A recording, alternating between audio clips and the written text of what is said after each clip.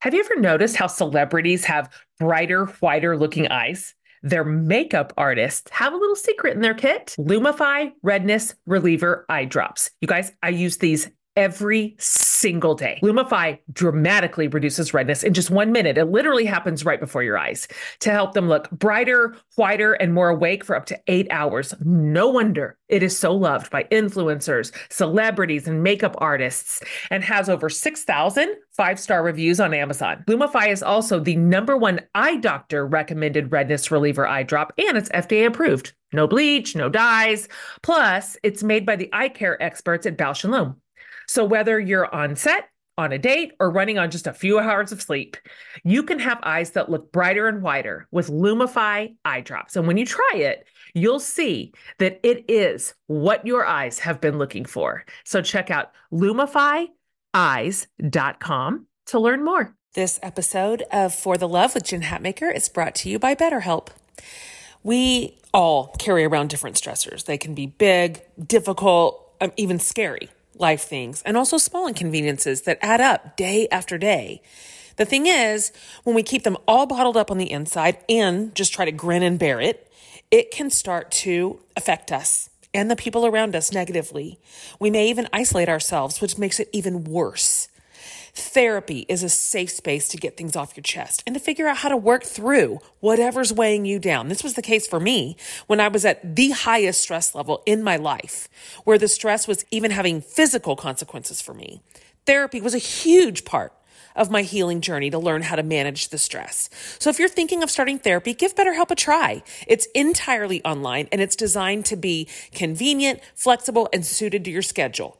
Just fill out a brief questionnaire to get matched with a licensed therapist, and you can switch therapist anytime for no additional charge. Get it off your chest with BetterHelp. Visit betterhelp.com/forthelove today and get 10% off your first month. That's BetterHelp, HELP.com/forthelove. Hi, everybody. My name is Remy. Welcome to the For the Love podcast with your host, Jen Hatmaker, my mom. She writes books and speaks to crowds, but she mostly loves talking to amazing people on this podcast every week. Thanks for listening. We hope you enjoy the show.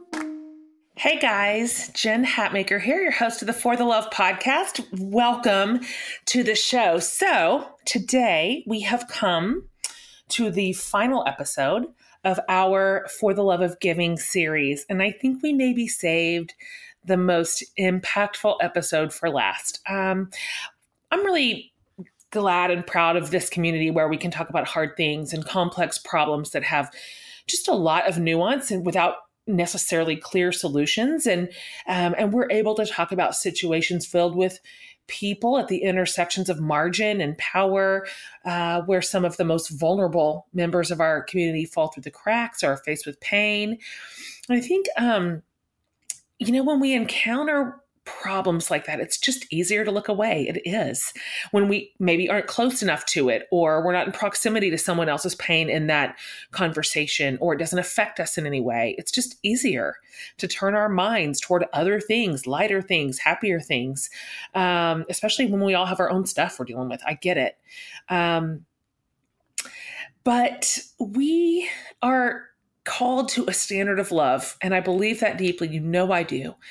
And love loves its brothers and sisters. I think that's the bottom line. So today I'm talking with two people who are basically in the thick of some of the hardest work.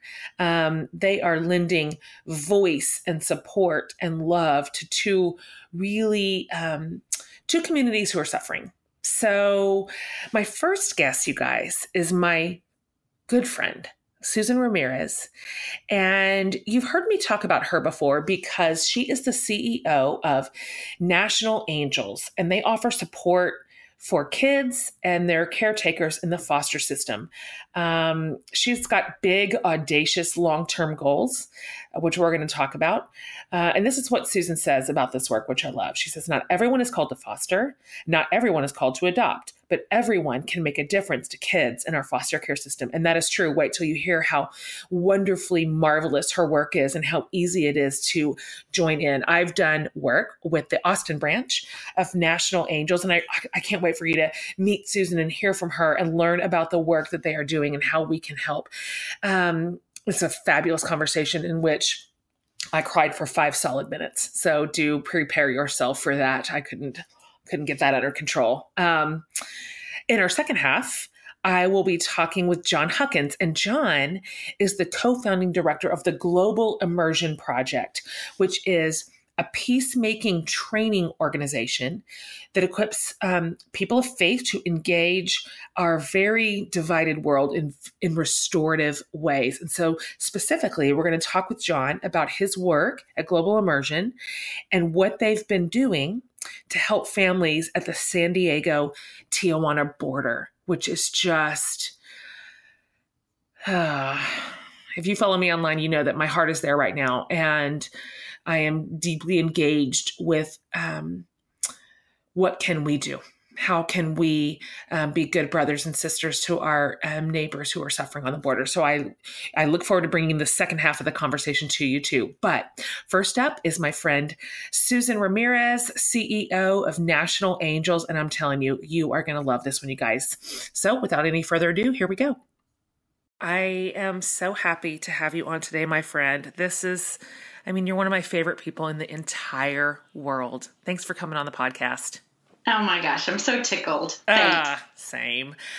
So you and I have done quite a bit of work together in the Austin Angels chapter of National Angels. And you know how I feel about you. You know how I feel about your work. I believe in you so much, and I believe in angels. And so I've told my listeners, and of course, people who followed me for a while already know who you are and have seen your work. But for those who didn't, I've told them a little bit about you, but I wonder if you could just sort of give a high-level view of you, who you are, and of National Angels, just essentially about your organization and the scope of the work that you do. Yeah, absolutely. So we started Austin Angels in 2010 with the intent just for children to experience foster care differently. And so we started by throwing community service projects where we would go in, we would do barbecues and picnics, then we would do days of beauty for girls at a local shelter and home here in Austin. And while that was good, the truth is that wasn't changing the trajectory of children's lives. So we know through statistics what happens when kids age out of care. So for the first 3 years, that's what we did. And then we just began to have the conversation, what can we really do to make a lasting and greater impact? Because we would show up with things like bags and backpacks and things that children needed. And we still do that today, but we wanted to get to the root cause and figure out how do we create lasting impact and change. So we piloted a program, which you were actually a part of, right, in October of 2013, and we ran it until 2015. So we gave it a good bit of time to say, right, is this even going to work? Yeah. And what we found in that pilot program was really the impetus for me to quit my career and decide to push the mission forward. So quit my job in 2015, and we launched Austin Angels, the Love Box program, which is the program that we do today that this year has served 598 children, which I'm real pleased with. But we have a long ways to go because just in Central Texas alone, there's about 5,600 kids. And on a national scale, there's about 423,000 children. Yeah, gosh. And our goal is pretty aggressive.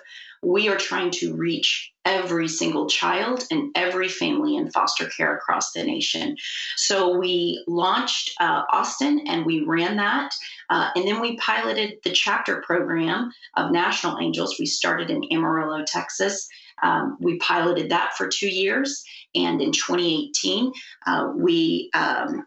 it's just amazing. I can't even believe this, but we have 22 chapters now that are either fully up and running or they're about to be up and running. I love it.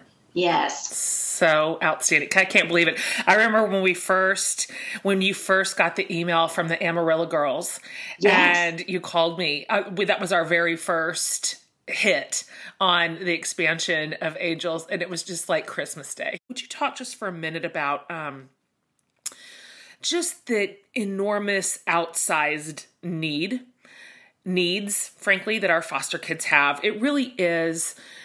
I really agree with you that it is one of our nation's great social crises. Will you talk a little bit about when foster kids, well, what they face within the system, and then what happens when they age out statistically? Yeah. Well, the truth is that I do believe in this, and I believe that every child should have the opportunity to grow up and reach their fullest potential. And so just a couple of statistics that was really the impetus for me to quit my job, to do this fully. We talk all the time, and we, believe in the sense of belonging and how powerful it is to have connection. And so that is what we are trying to build. We want every child to feel fully seen, fully known, fully loved, and then equipped so that they can reach their fullest potential. So just a few statistics. We know that about 50% will not graduate high school. We know that because on average, within a 2-year time frame, children will move 7 different times. And so just to let that sink in for a moment, that's 7 new mommies and daddies, 7 new sets of friends, if they even make them, 7 new schools. And what happens is every time they move, they're 6 months behind from an educational standpoint. So that's why 50% won't graduate. Of course. And then 97%, even though they have a full ride to any state school, 97% will not obtain a college degree. That's right. And this is who is human trafficked. And we know that 66% when they age out will either be in prison, homeless, be human trafficked, or die within 1 year of aging out of care. Wow. And I just believe we can do better than that. And I believe there is hope and beauty in the foster care system. And I'm reminded of it every single day because there are normal, average, everyday people who stand up and say, you know what, I'm not called to foster and I'm not called to adopt, but I care deeply about the children in my community and I'd like to play a part and do something. And so that's what's happening. It's just, normal, everyday people are making a difference in children's lives. And that's really exciting. It sure is. And you're right. I mean, just fundamentally, we can do better than that. Straight up. We solve complex, nuanced, complicated problems every single day. And yet these are the pervasive statistics when it comes to our kids in foster. We positively can do better. So let me say this.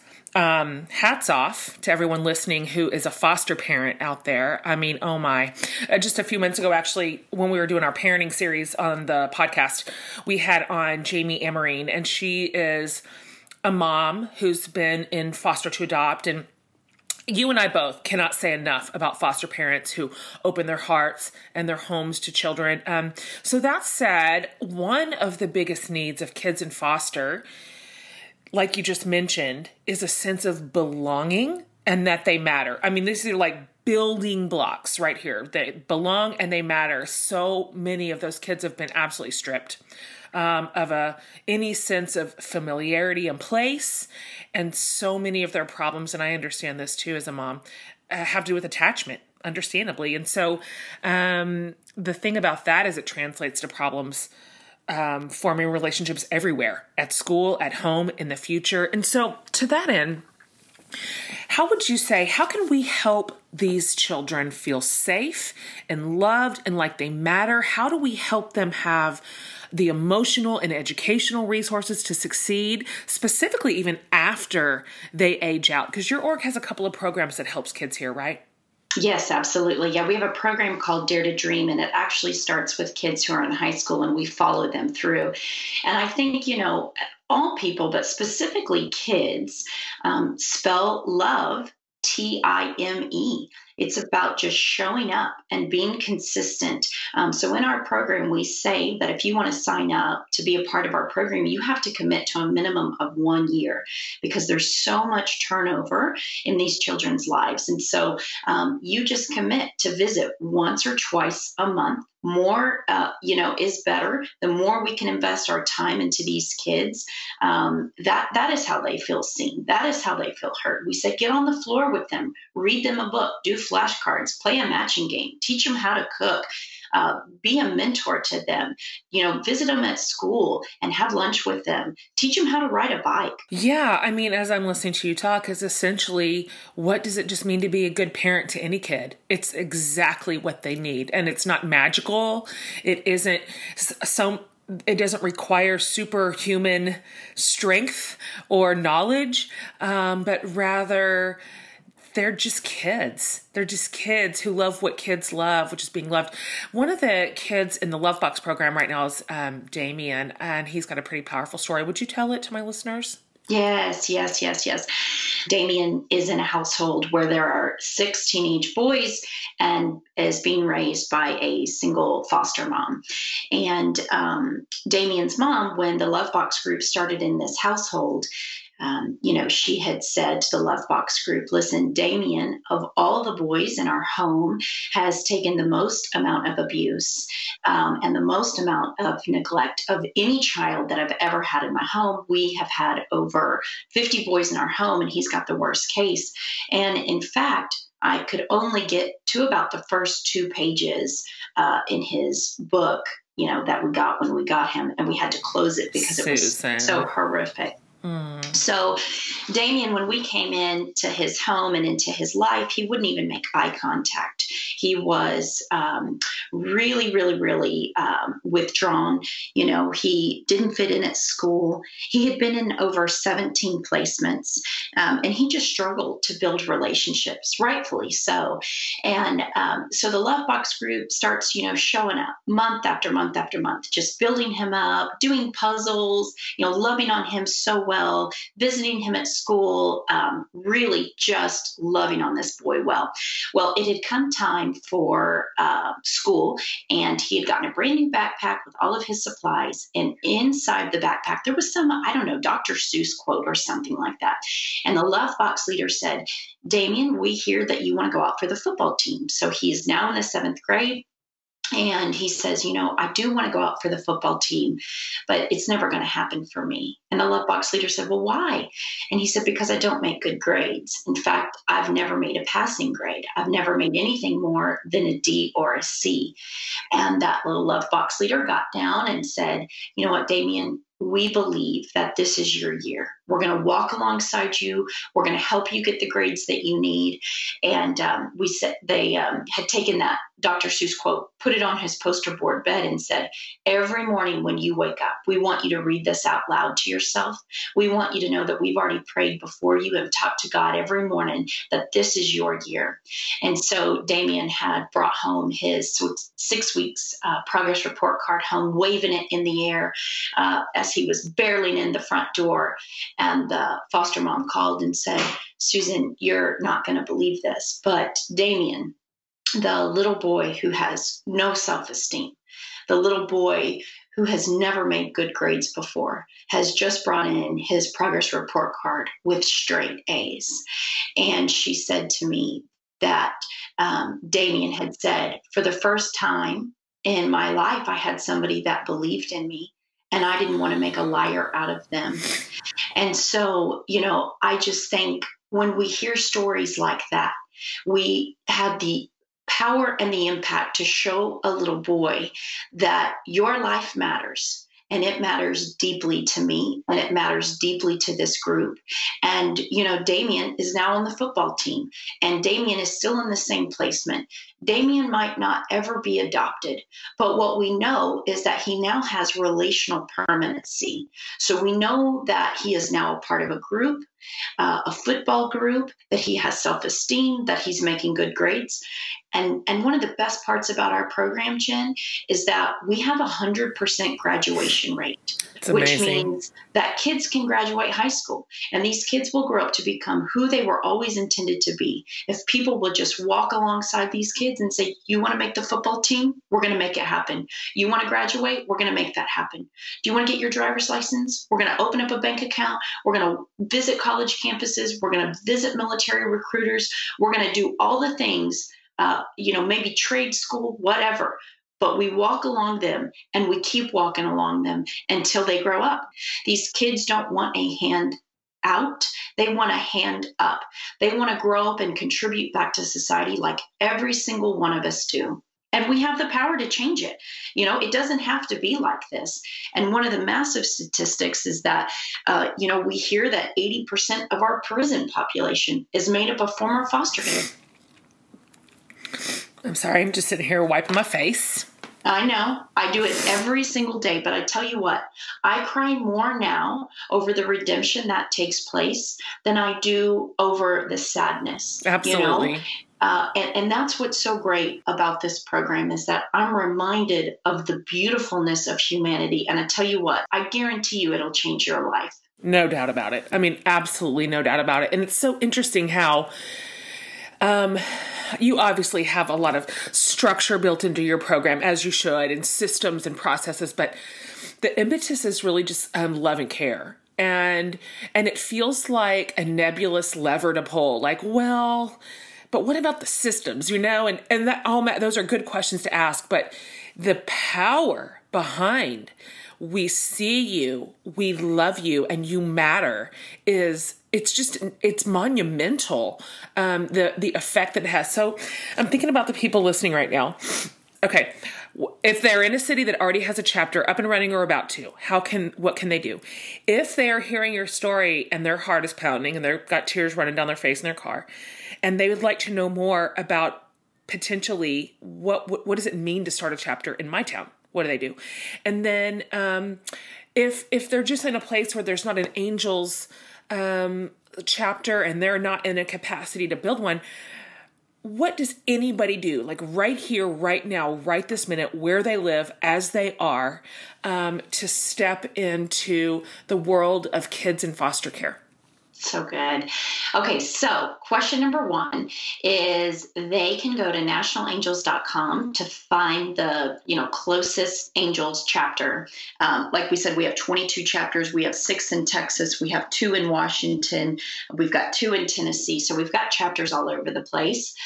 So they can go to nationalangels.com. They can click on the chapter, and then all they have to do is fill out a form that says, I want to know more information. I want to sign up to be on your newsletter. So that's the first step. If you're interested and you feel called to start a chapter on the National Angels website, as you scroll down to see all the chapters, at the very end, it says, start your chapter here. You can click on that. It will come to us. We will contact you and we will give you all the information about what it looks like to start a chapter. And then for anybody else, there's 2 things you can do. One, you can go to any chapter and make a donation, because your donation directly correlates to how many children we can serve. So if you'd like to make a donation right now, it's the holidays, we would gladly accept and be honored and grateful for any donation. And then the last thing is, if there is not an Angels in your city, but you care deeply about children in foster care, what I would say for you is go to the old Google bar and type in foster care placement agencies or foster care support. There are tons of organizations all over the country that help. And I would just reach out to them and say, hey, what can I do? How can I serve? How can I help? Because what I know is that most nonprofits don't fail because of resources. They fail because they're not resourceful. So you just make the call to them and say, listen, I want to come and be an extra set of helping hands. Mm-hmm. What can I do? It's good. Yeah. And what I want everybody to hear, and they maybe picked up on this based on what you said, but for your volunteers that get involved in the work of Angels, again, this is this beautiful space that isn't, these are for folks that are like, I'm not in a position to foster myself, but this is what I do. So, the groups that work with the kids in your chapters they run the gamut, right? These are groups of friends that come together to, can you just talk just a teeny little bit more specifically about what that program looks like, the Love Box program, and who comes in to sort of support and volunteer in that space? That's right. So I'm just going to use Austin because that's where I'm at. So if you are in the Austin area, you went online, you said, I want to be a Love Box leader and find out. What it is we tell you, get with the people that you already do life with. So like Jen, when we were launching the pilot program, we were a part of a little motorcycle club. Both of our husbands ride Harleys, and we said, we're gonna do this together. Yep. And so every single one of us financially contributed to the cause, and we focus on 3 areas of impact in the program. So the first is intentional giving. So when we launched this pilot, we said, okay, what are the needs of this family? How can we serve them the best? And what we knew is that we were supporting a single mom that had a couple of kids. And so we would show up with things like toilet paper and paper towels and laundry soap and snacks. And then depending on the month, it depended on the needs. So, in January, we showed up with brand new coats. And in February, we would show up with things for Valentine's. Right. And so every single month, we would assess what are the needs, and then we would meet those practical needs. So that's the intentional giving component. And then the second one is relationship building. So let's say you get paired with 2 little boys, Jimmy and Johnny, and they always wanted to be in baseball. They had a real desire for that. The Love Box group would then show up with equipment, go to games, take them to practice, and just build a relationship around what their giftings were and what they wanted to do. And then the last component is mentorship. So we had talked about earlier, sitting and reading to a child, engaging with their schoolwork, making sure that they're on track. And for our older kids, getting a driver's license, opening up a bank account, filling out a job application, and helping them build a resume. And so we say, get with the people that you do life with, because there is a financial component. But the money that you are giving goes directly to the family. It doesn't come through the agency. So we'd say, okay, Jen, you buy 2 coats. And then, Sandy, you buy 2 pair of pants. And everybody would just come together. We'd usually share a meal together, build the beautiful boxes. And then a handful of us would go and just visit the family every month. But we just bring them into our community. We say, you are now a part of our family. And that's where the real magic is. Right. And there's a 1-year commitment, but a lot of the groups just keep going. Oh, they keep going. Yeah. Those relationships are so strong. I mean, I know that Shauna and Trace's group, some friends of ours, at this point, the foster moms that they support are their friends now. They literally brought them into their friend circle, and this is just a long-term relationship. And I want my listeners to think outside of the box for it. I mean, it can be you and your big, huge extended family. It can be your group of best friends. It can be your little neighborhood bunch. It could be your book club. It could be you and your coworkers. It could be your Bible study group. It can be your church small group. I mean, the sky's the limit here. That's right. For how creative you can get, and really and sincerely, because, we've done this work too. When you share the load amongst several families, I mean, heck, for me and Susan's group in our motorcycle club, we had at least 8 or 9 families, 10 even. Yeah. I mean, really, it's not an outsized burden on anybody.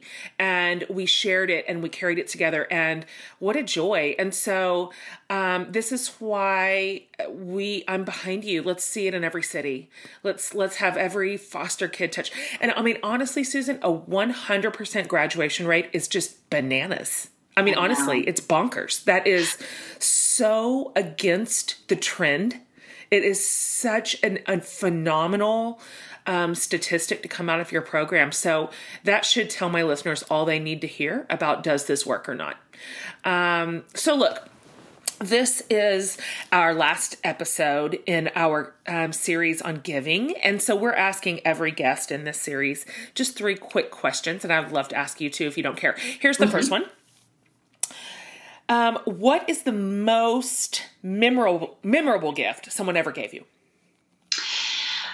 This is so hard. Yes. Honestly, I would say the best gift that was ever given to me was a job that I went out for. So when right before I decided to leave my job, I knew that God was calling me for a long time to leave corporate America, but I just kept pressing forward, trying to climb the proverbial ladder at the same time that I was doing Austin Angels. And I went out for a management job and I didn't get it. And I was just heartbroken. And I remember when I didn't get the job, I had a girlfriend say to me, "Oh my gosh, this is so exciting that you didn't get the job." And I was like, "Well, that's a stupid thing to say. You're not my friend." And she said, "No, this is so exciting because this just means God has something different in store for you." And honestly, the best gift that was given to me was not getting that management job, because had I had gotten it, I probably wouldn't have started Austin Angels. And really, I think I just know it was all in God's timing and God's planning. But sometimes we think that, gosh, we really want something. And then we don't get it and we're like heartbroken. But the truth is, it's the best thing that ever happened to us. So I would say that. That's a great answer. Okay, so besides your own, do you have another either charitable organization or nonprofit or group that you really believe in, that you love what they do also?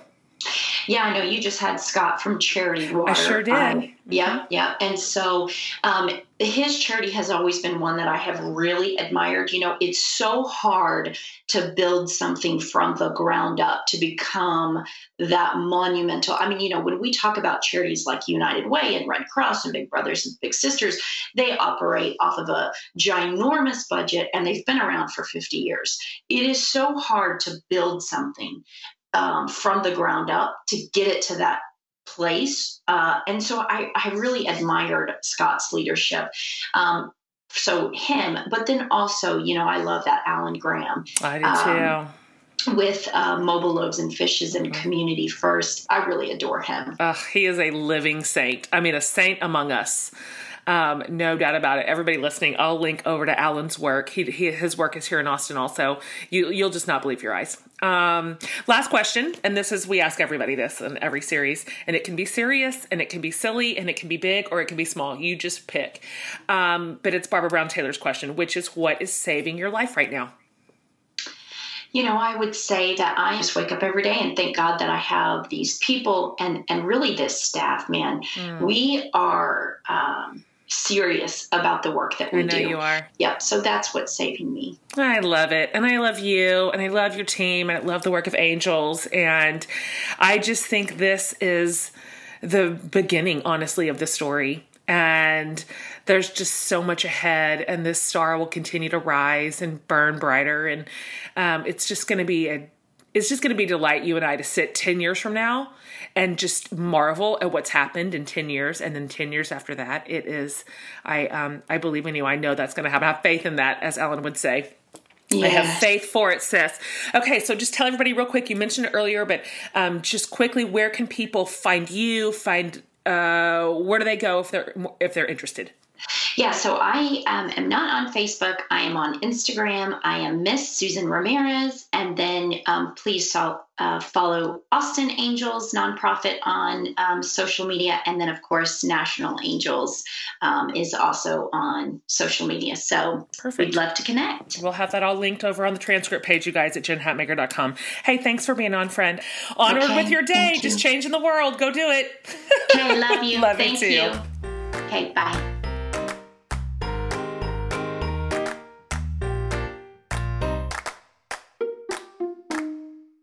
Okay, guys, breaking in here for just a minute. I probably don't have to tell you how much I love a good story. That should seem obvious to you at this point. So whether it's one that I can tell from my own life or one that I can enjoy from someone else, sharing stories is an enormous part of not just my life and my work, but how we all stay in community, which is why I absolutely love Storyworth. So Storyworth was founded by a guy essentially who just wanted his dad to record his amazing stories. And the family enjoyed the process so much that they launched in April of 2013 so that families around the world can share, like, basically in the same gift. So Storyworth makes it easy and fun for your beloved people to share their stories with these weekly emailed story prompts. Honestly, questions that you've never even thought to ask.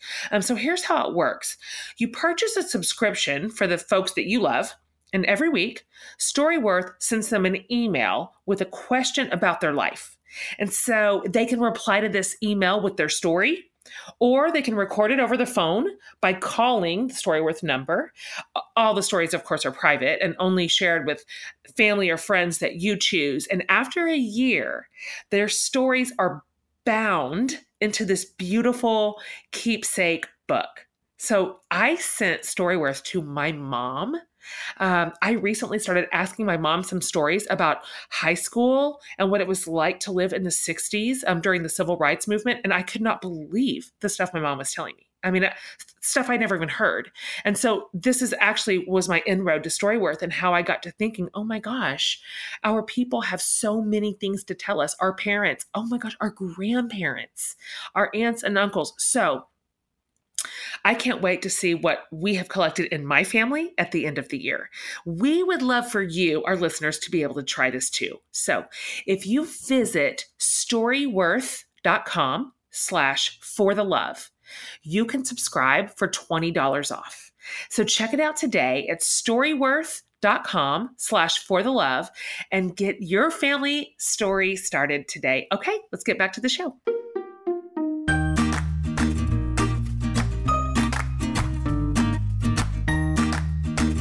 Hey guys, welcome to the second half of the show.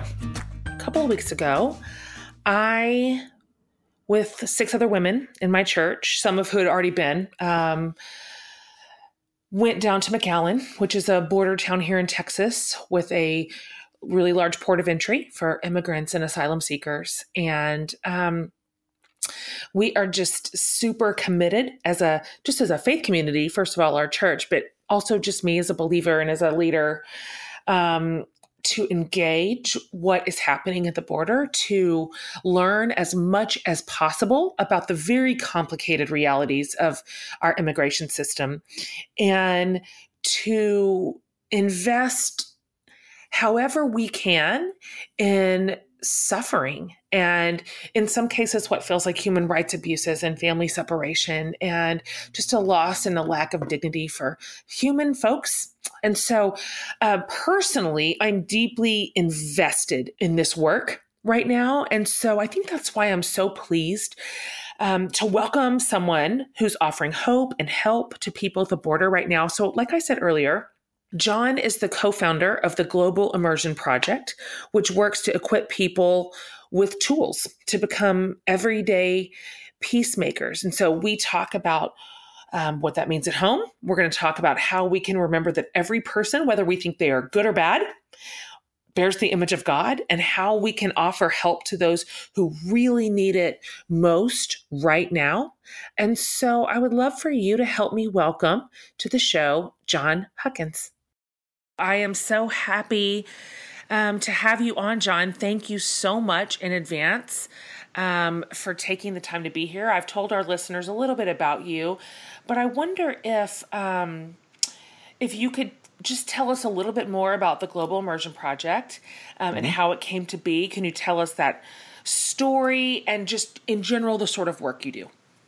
You bet. Yeah, thanks for having me, Jen. It's a gift to be with you all. And yeah, Global Immersion started in 2011, and it really came out of some really unique experiences in our global village when me as a dominant culture white guy began to submit to and learn from people who looked and thought and believed differently than I did, and specifically in places of global conflict. So it was in 2011 that my colleague Jerry and I actually studied in Israel and Palestine to specifically study the conflict there and how we gain tools to take peace seriously. And it was through our seminary at Fuller. And we were learning from some of the most, academically astute scholars in peacemaking. But far more compelling than that was learning from these Jewish and Christian and Muslim peacemakers on the ground in Israel, Palestine, who are daily giving their lives for the costly, subversive work of peace. And as we're learning from them, we begin to ask a set of questions. Like here, at that time, I was a pastor of a traditional church and seminary. How is it that I've gone through this much of my life in the Christian world and have no theology for peace, let alone any kind of practice for it, let alone any kind of understanding of the implications for not understanding peace and how that impacts our global village? So, we're beginning to learn from these folks who are on the front lines of conflict. And I'm finding that I not only have been complicit in the oppression that they experience every day, but I've been apathetic towards it, and I've been completely blind to it. And so in that paradigm, we began to bring over some delegations from our church to learn from our pals in the Middle East and Jews, Christians, and Muslims, and say, hey, will you teach us what it looks like to take peace seriously? Because we say we follow the Prince of Peace, but we have no idea what that means. And it just began to wreck our churches and our communities, and it impacted the way we saw our neighbor, the way we saw our enemy, the way we understood our practice on our own streets, the way we understand our connection here in the empire to places of conflict out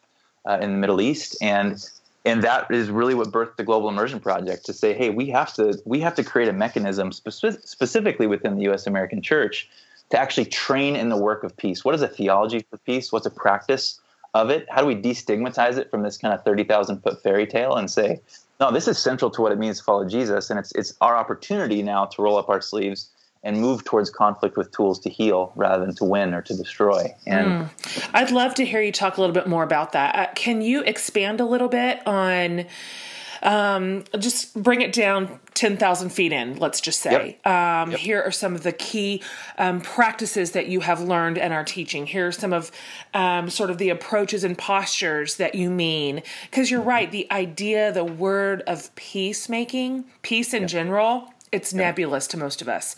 We don't live in places of conflict. And so... And we're weirdly detached from places where peace is absent. I'd love to hear you just dial that in a little bit more and teach us a little bit what you teach others. You bet. Yeah. So we define peace as the holistic repair of relationship. And this really comes from understanding the biblical stories, our central, sacred text, that the mission of God ultimately is restoration, and that peacemaking is the vocation of God's people, very simply. And so how do we pursue that peace? How do we pursue this holistic repair of relationship? Well, from our perspective, we have to begin to build tools that allow us to do that. So this could be right around, like we're in the holiday season right now. We're coming up on Christmas. And what does it mean to actually enter into this holiday table where inevitably there's some discomfort, there's some conflict, and to not see conflict as a problem, but see conflict as an opportunity? What if conflict is the most dynamic laboratory for genuine relationship? We just need tools to engage it well. So typically, peace has been seen as this either unattainable, reality at 30,000 feet, or when we experience conflict, we enter into fight or flight, right? Like we see it and we don't know how to engage it, so we either get angry and enter it poorly, or we just run away from it because we're paralyzed. And we're saying, no, peace is actually not passive. We have to be proactively moving towards conflict. So around our holiday tables, what does that mean? Well, it means that we actually enter into that space prepared to listen longer than feels comfortable. When Uncle Joe is beginning to spout his partisan political lines, how do we listen longer? How do we enter into those spaces seeking to understand rather than to be understood? Because most of us come into those spaces with agendas. So whether it's an interpersonal space like that, or it's looking at issues on our streets, how do we get curious about the reality of our neighbors, the systems that have been created to allow some to flourish and some not to? And how are we, as peacemakers, saying, we actually are sometimes called to dismantle broken systems that are breaking people. It's not a passive action. It's actually proactively destabilizing kind of this pseudo peace where some of us are comfortable and good and others are getting run over every day. That's good. And it's hard, what you're saying. Super hard. Yeah, it goes against the grain. I notice a lot, and sometimes even more so inside the faith community, that tension is a great deterrent. It has this outsized effect on what we are willing to say or not say, because we are so conflict averse. And so it's funny because I at least attempt to be a peacemaker in my world too. And which, as you just so aptly mentioned, a lot of times it means dismantling unjust systems or calling them into question, or, sounding the alarm when they only work for the flourishing of a few. And that is frequently met with, just opposition as in you are causing conflict. That's the critique. By saying these things, you are causing division, you are causing conflict. And I realize how deep these waters run for us, how hard this work is. And even just to name it for what it is, that this is not creating tension when you just name it. That's right. Can you talk a little bit more? One of the things that you say, your idea of becoming an everyday peacemaker, which I appreciate you saying that, because sometimes maybe the notion of peacemaking feels so big, it feels so broad, it feels like the systems are so over our heads. But really, the idea of being an everyday peacemaker is for all of us. It's something every person can engage. Can you talk about becoming an everyday peacemaker? What you mean by that? Yeah, I mean, really, it's an invitation not to a programmatic add-on or a political treaty, but into a way of life. It's embracing a way of life that looks more like a cross than a sword. It's embracing the reality that we follow an others-oriented, enemy-loving God. And so how does that inform every single interaction we have around our tables, on our streets, and in our global village? And for us to be everyday peacemakers, and to see this as a way of life, we have to understand that there's some work that has to be done in us first and foremost. That's good. Thomas Merton would say that until we disarm the violence within ourselves, we can't participate in disarming the violence of our world. That's good. So many of us carry so much pain and so much trauma and so many react like we have these triggers, and we can actually just be perpetuating conflict and division rather than actually contributing towards a holistic, repaired relationship, toward peace. And so an everyday peacemaker is someone who's doing that confessional work and also proactively moving towards the brokenness, the injustice, the conflict right around them. And so I can't prescribe what that's going to look like for someone. It's based on their context. It's based on your life in Austin and mine on the streets in San Diego and my friends in Tijuana. I mean, this isn't a formula. It's an invitation to a way of life. And we ultimately see that over and over in the life and teachings and death and resurrection of Jesus. I mean, that to see that the Messianic King came not on the back of the white horse of the Roman Empire, but in the posture of a child, and ultimately a death and resurrection reality. It shapes our life, not just an idea. So let me put this specific and personal tension point in front of you, and I would just love to hear your thoughts on it. How do we remember that everybody out there, everyone we know, everyone we come in contact with, is an image bearer of God? Specifically, when people are hurting each other, when people in power are exploiting the vulnerable, this is where the rub is for me. How do we check our rage, honestly, and choose to react as someone who remembers that everybody in this scenario is somehow a child of God? Like, what does peacemaking look like there? With injustice, with exploitation, with power differentials. That to me is where really the rubber meets the road, where this work is the hardest and the most complicated. Mm-hmm. And I think that's some of the nuance, Jen, that is a struggle for many Christians in the United States, is we struggle to understand the difference between systems and individuals, that we actually have a responsibility to get angry at broken systems. And there's broken systems that are breaking people. But it doesn't mean that the people that are stuck within those systems are inherently evil. And we have to be able to parse those out. Like I'm good friends with the chief of the Border Patrol chief here in San Diego, who does some stuff that drives me insane. In fact, there's realities that are happening right now on our border that he contributes to that are so frustrating. At the same time, this is an image bearer. This is someone I'm in relationship. Do I demonize and dehumanize him, or do I actually do the work to participate in fixing broken systems? Like we again, this goes back to disarming the violence within ourselves and seeing that we are all on a journey, that we have to have the kind of grace that others have had on us when we were, 5 steps behind where we are right. It's good. And we have to ask the question in this moment, because this is where we begin to stigmatize and demonize people who look or think or believe or act differently than we do. Well, who have I been taught to see and who have I been taught not to see based on my upbringing or my politic or my theology?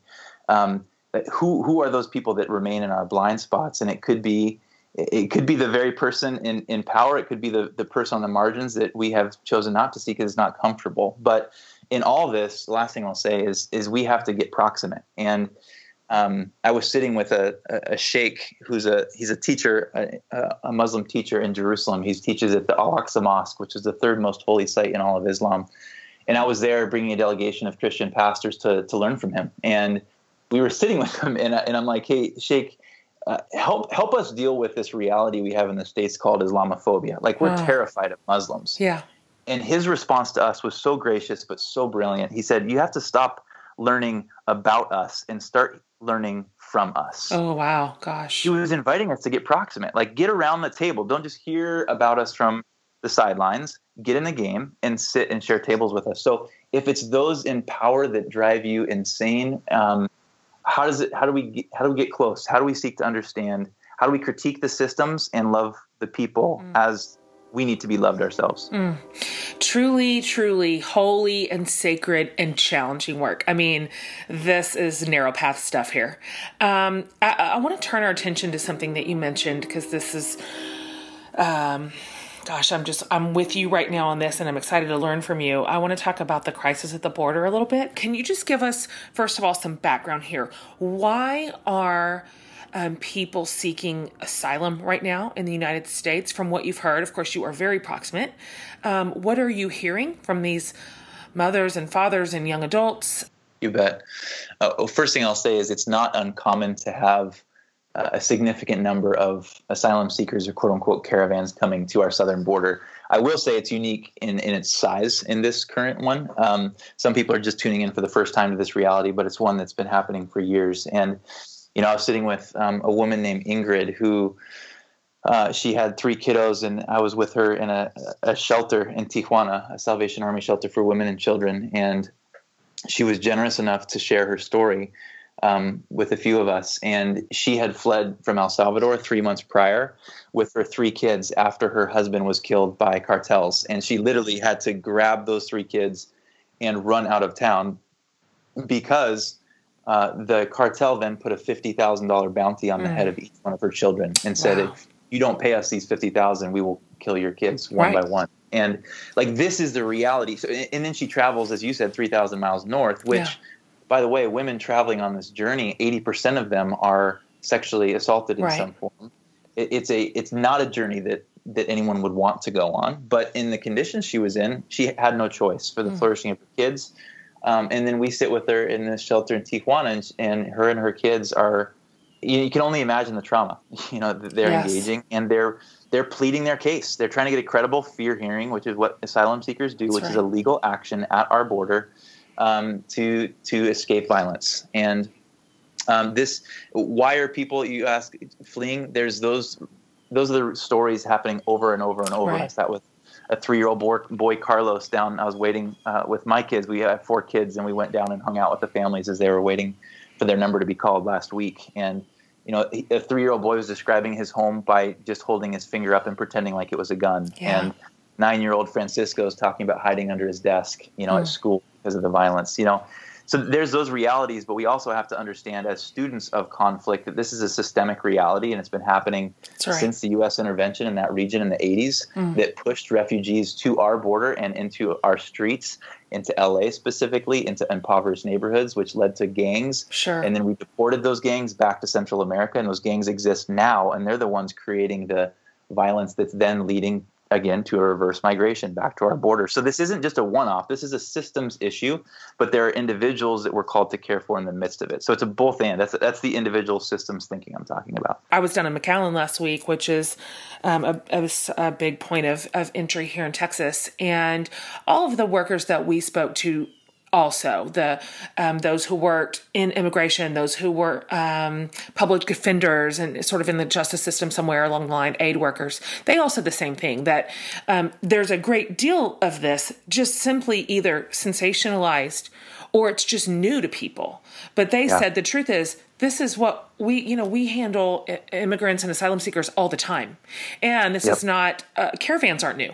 That's not a first time thing either. And so there is some important sort of intellectual work here to learn, to study, to go beyond just sensationalized headlines and say what's actually the history here, and what is worth pressing an alarm over, and what is really just sort of being used. But I wonder if you could talk a little bit about what you've learned in terms of the family separation, because I think we can, we all have a lot of complicated and confusing ideas about immigration, about refugees, about asylum seekers. But the separation of the families feels like this has hit a real, just a real painful nerve for most people watching. Can you talk about that a little bit? What you have learned? What do you think we can do? Mm-hmm. Yeah, we have to understand, in my mind, that this is a binational reality and partnership that has to exist. We have to see ourselves in these families. Like, we can't just fall into either the political binary or keep such a distance that we don't understand that these people are no different than us. Like, we have to see the humanity, the dignity, the image of God in these folks. I mean, right here at our border, where we're working right now, one of our peacemaking training initiatives is here on the border to help people understand the human reality of immigration and give them tools to engage as peacemakers. And so in San Diego, what it looks like are, you have these asylum seekers who are getting into the States, waiting for their hearings to see if they can actually receive asylum. Well, they're detained by ICE, and then they're either sent to their families or released onto the streets. And so right now we literally have, I got a text last night that 134 people had been dropped at the local Greyhound station and don't have any resources to find shelter or find family. And sometimes these are families that have been separated. The kids are in a different detention center, or their parents are in a different detention center. So not only are they vulnerable to just the reality of life on the streets, but you're separated from your kids, and you're enduring this kind of this trauma of disconnect that is impossible. There's more and more surveys that are coming out to describe the PTSD of these kids. Even if they're separated for a short amount of time, it does permanent damage. And so this is not just a political issue. This is a human one. That's for right. Those of us that are kingdom people, seeing our primary allegiance to the kingdom of God, and subservient to that is our allegiance to the United States of America. How are we seeing these through a kingdom lens, and then engaging and leveraging our influence as U.S. citizens? We actually, as those people in privilege like myself, we sometimes need to lay down our privilege. Other times we need to leverage it. And right now, on behalf of these families, it's our moment to leverage it. It's good to change the systems, to bring awareness. And so we can't see this as them as one-off projects for us to fix, but as gifts to receive and enter into long-term commitment to their flourishing. Yeah, I really appreciate you saying that. And I don't think we should underestimate what it means for us to use our privilege as leverage against unjust systems and policy. And, we sat across from a public defender last week, and she reminded us that it was public outcry that resulted in the executive order that stopped forced family separation. Although, as you mentioned, it is positively still happening. But, she said there would have been no policy change had sort of this collective voice from United States citizens not just rose up and said, no way, this is inhumane and we won't have it. And so I was reminded that our voices do matter, to your point. And they are not inconsequential. And it is our responsibility at this point to keep our foot on the gas here and not look away. And if I have a listener right now and they're hearing you talk about this, specifically in terms of your organization, what is something they could do? Yeah, great question. Something they can do right now is we've actually built a Borderlands Fund, and that is contributing specifically to these partners south of the border to create dignifying long-term shelters for these families to get on their feet and discern whether they can actually make this credible fear case or if they need to stay put in Tijuana, or if they can find infrastructure back home. So we're working hard right now to offer the short-term needs. Like we just bought an industrial stove for a shelter yesterday, but we're trying to do it from a paternalistic perspective. How do we do this in partnership, in a posture of solidarity rather than charity? It's good. And so people can participate with that. We've spent years building these relationships, and we invite them to participate with us in supporting the locals. And also for us, we would invite you to come experience the border yourself. And we host these, what we call immersion trips, Immigrants Journey immersion trips, to come down to the border and see and experience the reality and be given tools for how to engage not only this, but the conflict that's real to you on your streets. That's great. This isn't just about showing up in the moment. It's about participating in a movement. So we're the kind of people who show up in these moments every single time they happen. Great. They are not going to stop happening. That's so great. So where can people find you if they want to hear more, they want to learn more, they may be ready to jump right in already? Where would they go? Yeah, I'm on social media myself, John Huckins, Huckins, on all the platforms. Global Immersion, the Global Immersion Project is our organization, website and all the social media. One really tangible way is to actually text the word peace to the number 66866. And that'll actually send you a 30-day practice-based orientation for what does everyday peacemaking look like. It's a great on-ramp. We also had a book called Mending the Divides that outlines this theology and peace that came out last year that would be worth picking up. That's fabulous. I'm going to have all that over on my website, you guys. It'll be at jenhatmaker.com under the podcast tab. We'll have all of this spelled out, links to everything. That's your one-stop shop here. I really am grateful for you and for your team and your work. I appreciate your posture so very much. I am nodding my head with every word that you're saying right now, and I appreciate you leading the way right now, especially on the border. So thank you for your work. I wonder if I could just ask you, these are questions we're asking everybody in this whole series. Here's the first one on this giving series. What is the most memorable gift someone ever gave you? Oh, baby. I know, right? I'm going to go a little philosophical on this one and say perspective. And it was my friend Milad, who's a Palestinian Christian, who on my first trip to the Middle East was on this Holy Land tour where I was going to look at the holy stones and hadn't realized there were a lot of holy people that I wasn't having an eye for. And one evening on the rooftop of a hotel in the old city of Jerusalem, we're talking about everyday life, and he looks at me and says, "John, why do your people think I'm a terrorist? I'm a Christian just like you are. I follow Jesus. But you look at all these holy sites every day and pray for your meals every morning when your sisters and brothers are experiencing daily occupation and oppression." And basically, he was just waking me up to my blindness, to my privilege, to my contribution to conflict rather than my contribution to peace. And it just wrecked me. I'd say it was my conversion moment to follow Jesus. When was that? 2009. Yeah. That is powerful. How about this? Besides your own, do you have another organization that you love, that you follow, that you learn from, that you believe in? You bet. Actually, the House of Hope, which is a nonprofit in the West Bank in Bethany that's led by, come to find out, Milad and his wife. After that conversation, we followed him and said, "Hey, tell us about your life."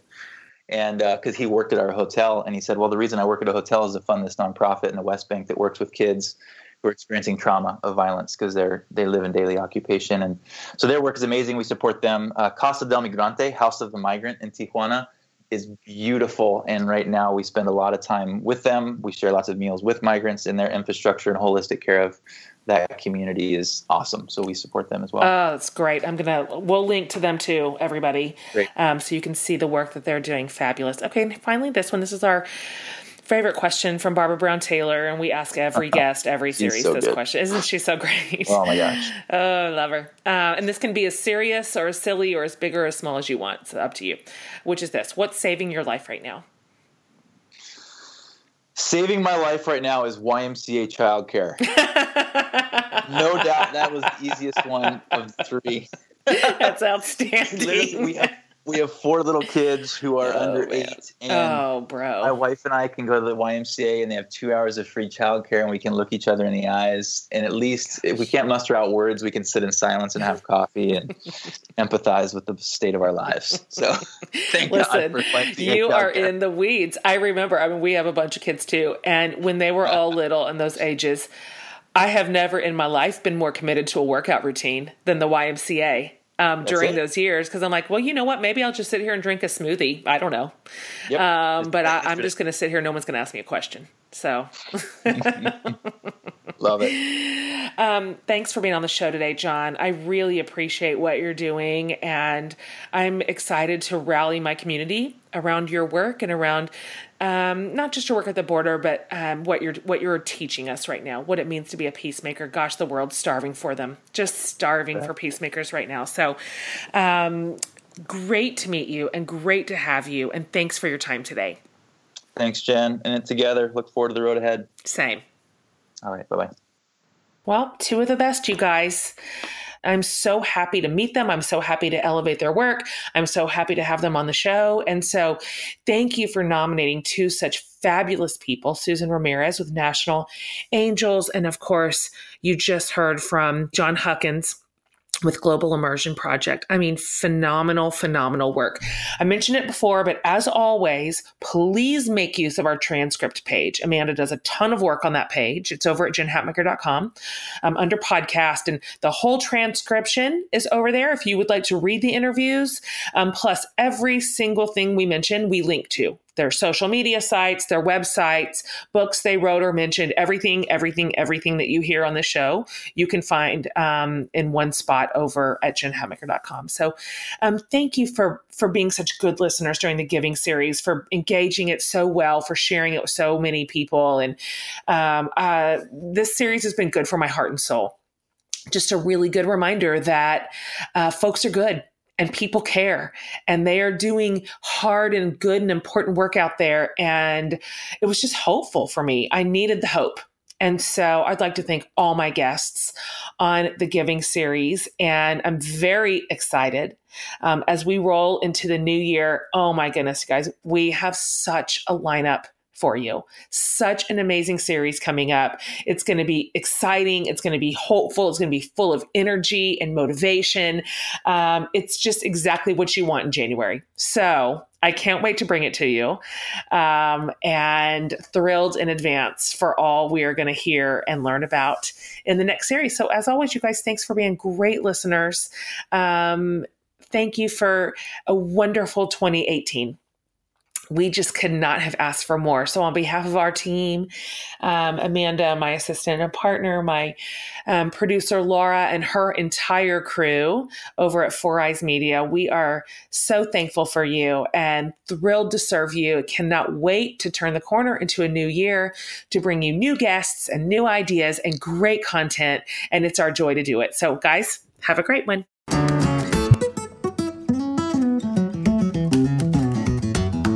Hey guys, we're back for another segment of Jen's Favorite Things. So this is the part of the show where I share about some wonderful companies that are producing amazing products and giving back to charitable organizations and really worthy nonprofits. Plus, they have exclusive discounts and extras just for you, our podcast listeners. So here are today's favorites.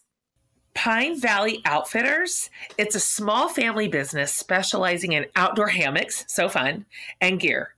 So through their Hammocks for the Homeless mission, you guys, they donate 50% of profits to organizations taking a stand against homelessness. So use the code GEN10, like 10, to receive 10% off your entire order and free shipping through the holidays. Visit Pine Valley Outfitters at gopvo.com. That's it for today's show. Hope you enjoyed this chat. Be sure to subscribe to my mom's podcast and give it a thumbs up rating if you like it. From the whole Hatmaker family, I hope you have a great week and see you next time.